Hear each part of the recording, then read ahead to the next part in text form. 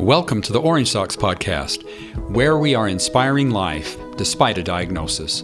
I'm your host, Dr. Gerald Nebaker. I was so glad for the opportunity of speaking with Stacy and Terry about life with twin girls, Sydney and Logan, who have Cri-du-Chat syndrome. I'd never met anyone with that syndrome before. It's relatively rare and occurs 1 in 20,000 to 50,000 people. Terry explains the diagnosis.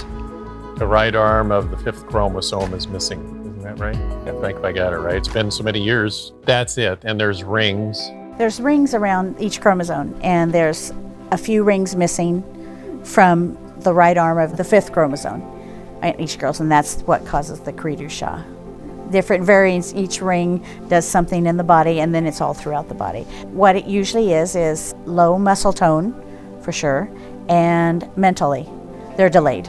Stacy tells about their family of 4 daughters and what their typical day-to-day routine is like. They would go to school and went through age 21, and now they're home, except for some special programs they do, get to go on outings and things like that with different people and organization, one right now being the Rise Corporation, that they really, really enjoy.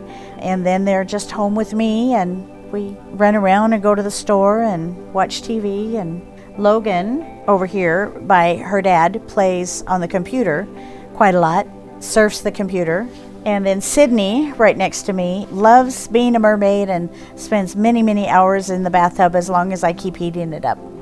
Stacy and Terry remember finding out about the diagnosis and each of their paths to working through their grief until they found acceptance.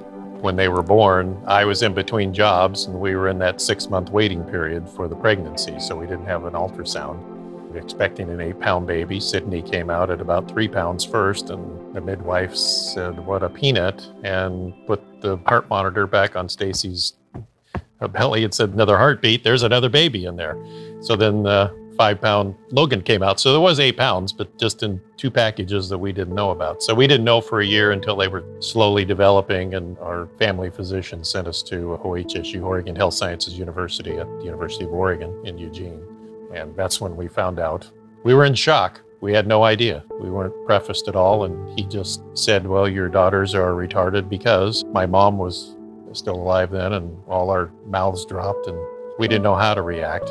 It took me a little longer to accept it. I think Stacy did, being mom. I remember her telling me, look, they're still Sydney and Logan. They haven't changed. It's just how we're looking at them is what's changed. And I've never forgotten that. But it took me a little bit longer. She had just snapped out of it pretty quickly. It took me a little bit longer to do that. They were 3 weeks early, so we heard about premature children, so we just thought, well, they're behind. And then our doctor said, I want you to have them checked out because their heads were measuring smaller. And so then we took them in and did a blood test. That's what did it for us. And then when he told us, he said, it's not Down syndrome, but it's like that. It's a syndrome. I remember looking at them and thinking, there can't be anything wrong with them, which now there was nothing wrong with them. It was just my thinking. My goodness, I'm going to call you Barbara Walters. Anyway, we were just in shock. We'd made all these plans, and so I can only relate it to possibly like a death, because it was a death of a dream that you had made for their life, especially being twins. We'd heard all these stories, about twins doing this and that, and we get very emotional about our girls. Yeah, it took a while. Like I said, it was like a death to a dream of what we had pictured for them. We just didn't know the future. And all we knew was that mental retardation was not quite the thing you'd want for your children. Maybe they'd have a hard time in life, or they'd be mocked or scorned, or, all these things come up. And that's in the beginning. You just don't know. And it's very, very scary because these are your babies. Stacy loves to talk about her daughters' fun personalities and their likes. In our cases, they like everything a non-delayed child would, because it's Sydney and Logan who have a disability that's visible. I think we all have disabilities, but they don't show up. Theirs is just visible. They love people. They love us. They love to watch TV. They like food. They like to go to the park. They love being around their other friends. People with this disabilities in general, they can tell. They know, we call them their kindred spirits, like Special Olympics and things like that. They love going to that. It just thrills them. They're not keen on participating, but they just love to watch and being around their peers. Terry shares with us what really helped him overcome his grief and to get to a more productive space regarding his daughter's lives. Well, it probably took me a couple of years, but we're Christians.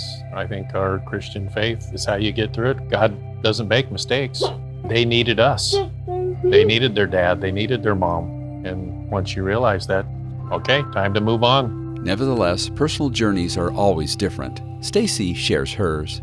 They're a blessing. Well, they were a blessing from the beginning because they're my children. So I just had to adjust to the thought, that they might have a different path than I had expected for them, that I was walking their path. They weren't walking mine. And now they're Sydney and Logan. And actually, they are more easily to raise than my two other daughters who are non-delayed.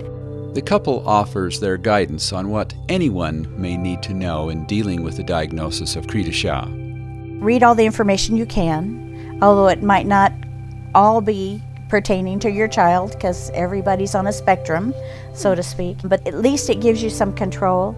But treat your child like you don't know anything's different or whatever. Just love them the way they are. Vulnerability?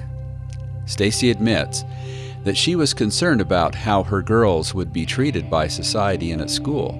She shares what that was like. When they were in school, my concern was watching other children look at them and maybe mistreating them.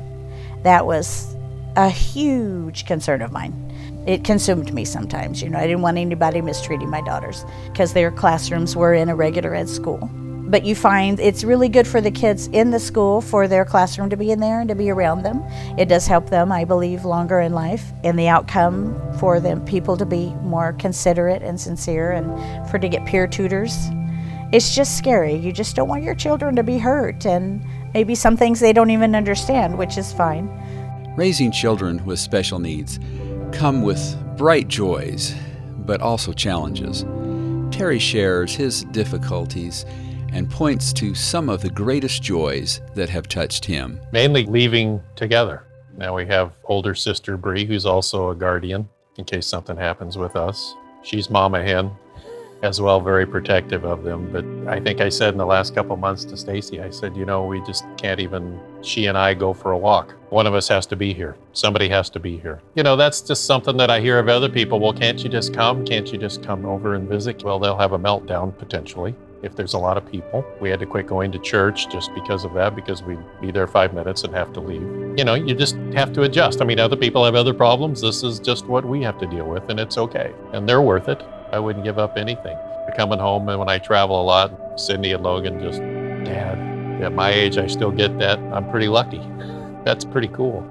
Because usually they grow up and leave, and then during the day, I'm sitting back and Stacy's kind of created a man cave back there for me to watch my sports and do what I do back there. And Sydney especially, but both of them, they'll come back, I don't know how many times a day, 20, 30 times a day, just to make sure I'm there and just to say hi and then come back. I might get 20 hugs a day from especially Sydney. That's pretty cool. Stacy offers her point of view of the challenges and joys in this journey for her. I don't view anything maybe as a challenge or a chore. This is my life. These are my kids. Maybe the only thing that I would like to have different would be able to spend a little bit more time with my two daughters individually and my husband. Just a little, because I really have to make sure they're taken care of. But, that's not a problem. That'd be the only thing, is just have a little bit more freedom just to get up and go and do this and that. But, it's no biggie. I love them very, very much. And I can't imagine my life without them. And they love their mommy. The couple talks about the impact Sydney and Logan have had on their other two children. Well, for Bree, over there crying along with mommy right now, because she loves him so much too. And then younger sister Trevi, whose personality is a little bit different. You used to wonder when she was 2 or 3, why do they have to live with us?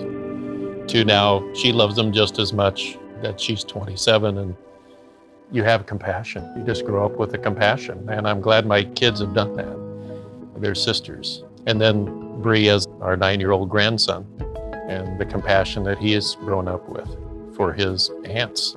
I remember saying one time about people might look at them funny or being mean to them, and he just looked at me like, Bobby, why would they be mean to them? So that's, back to your question before in your daughter, and I think the younger generation that's coming up, it's not going to be a problem for them. They have grown up with the integration. They're just different, but they're Sydney and Logan. Thanks for listening to this episode. Orange Socks is an initiative of Rise Incorporated, a nonprofit organization dedicated to supporting and advocating for people with disabilities. Follow Orange Socks on Facebook and Instagram, and visit our website, orangesocks.org, for more stories and to find national and local resources to help parents of children with disabilities.